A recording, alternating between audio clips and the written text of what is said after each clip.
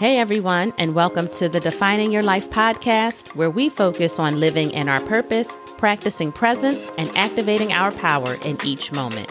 I'm Marsha Rell, your resident pep talk provider, and I invite you to join me as we continue to learn, lift each other up, and strive to level up together. Because we are never finished defining our lives, and it takes a village, so let's build one. Stay tuned for the episode.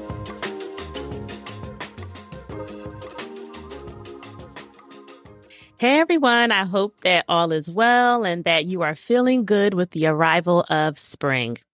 I feel like I'm just about getting back to myself and recovering from my bout of exhaustion. And it's amazing how little things can just pile up when you neglect them for even a little while. So saying that I'm behind on life is pretty much an understatement. But I'm being patient with myself as I pull it back together and get back in the groove. So I want to remind you all to always remember to give yourself grace when moments like this happen. But that's enough of me rambling. Today, we have another rapid fire feature guest that I am very excited to introduce. I am joined by Egypt Graham of Planning to Perfection. And I really think that her story of overcoming fear and taking the leap will resonate with so many of you. So welcome, Egypt. Thank you. Thank you. Happy to be here. Great. So let's hop right into it. How would you describe yourself in 30 seconds or less?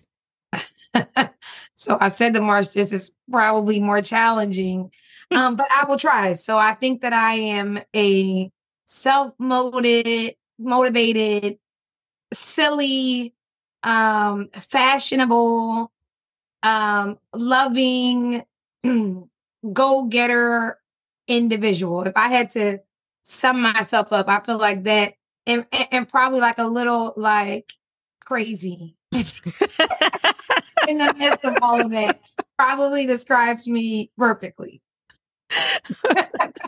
I think that you did a good job of summing it up, Each.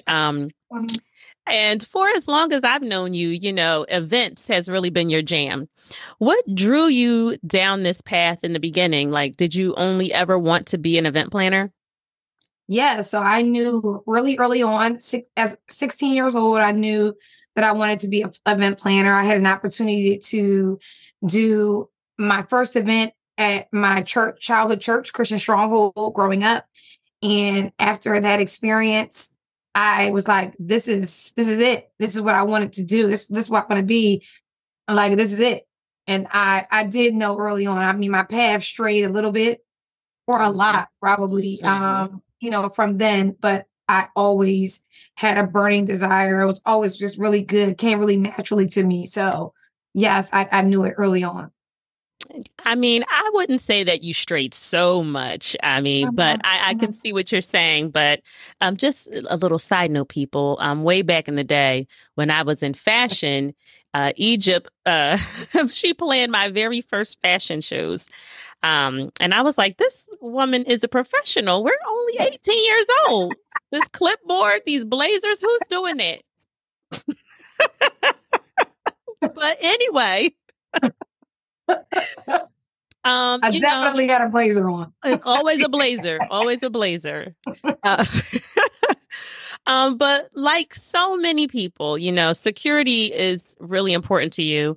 And, you were doing well working in the nonprofit sector, respected by your colleagues and making great strides.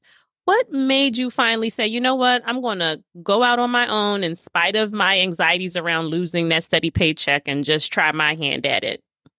Yeah, I mean, so I think probably a couple things. One, I had been really building up my clientele while I was working my 9 to 5.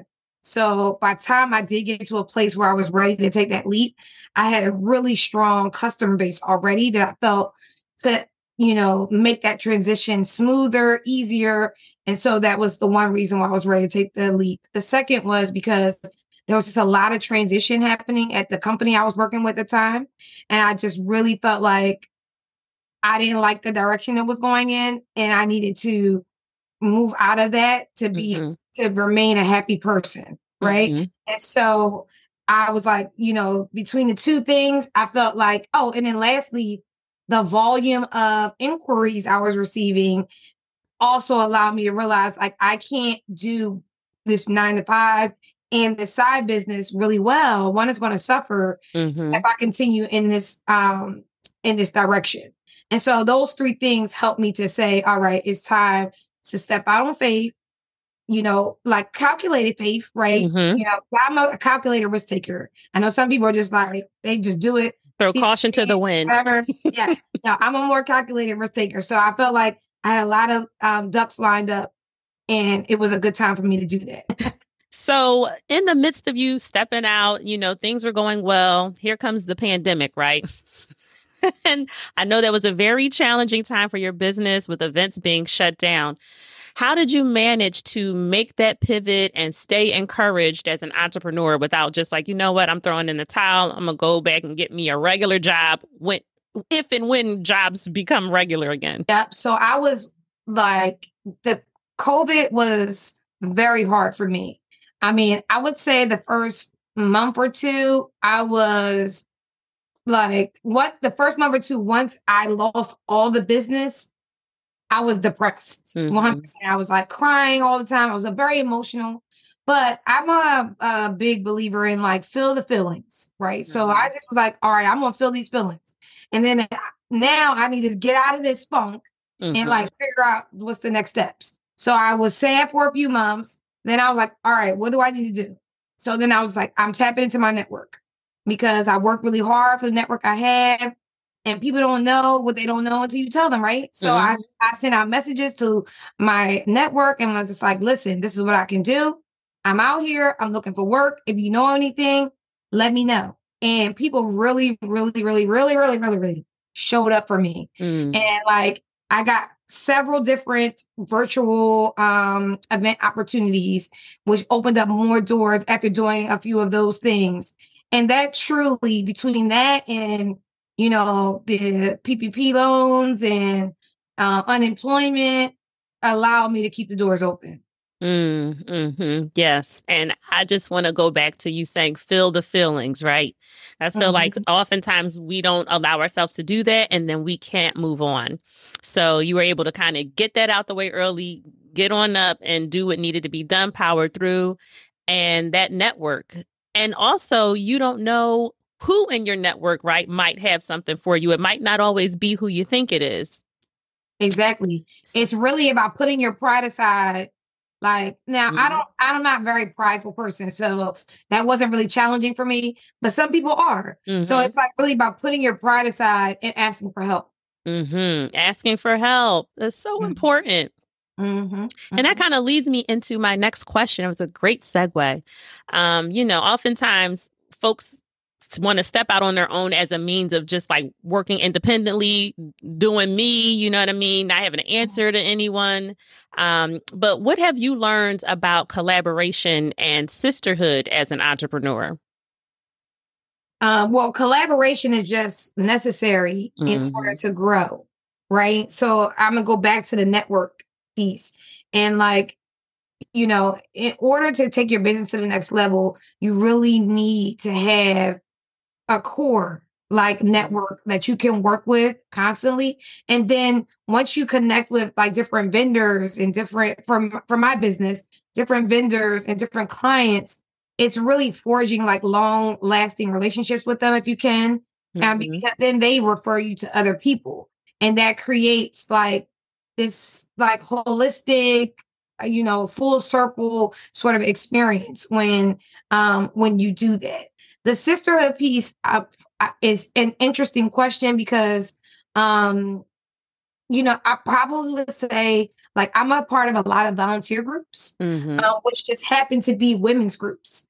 And so I have definitely found with being vulnerable and sharing just like things that I really want that I haven't quite got, I'm still struggling to get there with those women. I've seen doors open, them recommend me for things, them say, tap into this person, right? Even if they don't have the door, they may know someone that could open up a door. And so that has allowed those different sisterhood groups or sisterly groups, I should say, has really allowed me to open doors. And, I want to be a resource to others. So you don't want to just be taking, right? You want to be giving and taking. And so what I try to make sure I'm always constantly doing is, as people are pouring into me, how can I help you? And there may not be a moment where they need me at that time, but I'm also trying to pour into others in different ways. So. Yeah. Yeah. Paying it forward in a variety of ways. And you never know when someone is going to call on you. What's the greatest advice you can give someone who knows their gifts, but struggles and doesn't believe that they can pursue one or more of them professionally? So I think that's an interesting question, because I think you have to take the leap sometimes, right? And you have to put your fears aside. So fear, it just holds us back. And, that's the only thing. Like, if you're doubting anything, it's something that you're fearing. Well, understanding the fear is probably the first thing. So, like, okay, I want to step out on my own. But my biggest fear is that I won't make any money, and then I will go. Then I won't have any money, and I won't have any way to pay the bills. Pay the bills, right? I will be stranded, homeless. I'll be kicked out. Right? Yeah, like these are like things that run through people's heads. Yes, absolutely. They're valid concerns. Yes, right. So you need to understand, like, all right, what are my fears, and then, like, are they really legitimate? Right.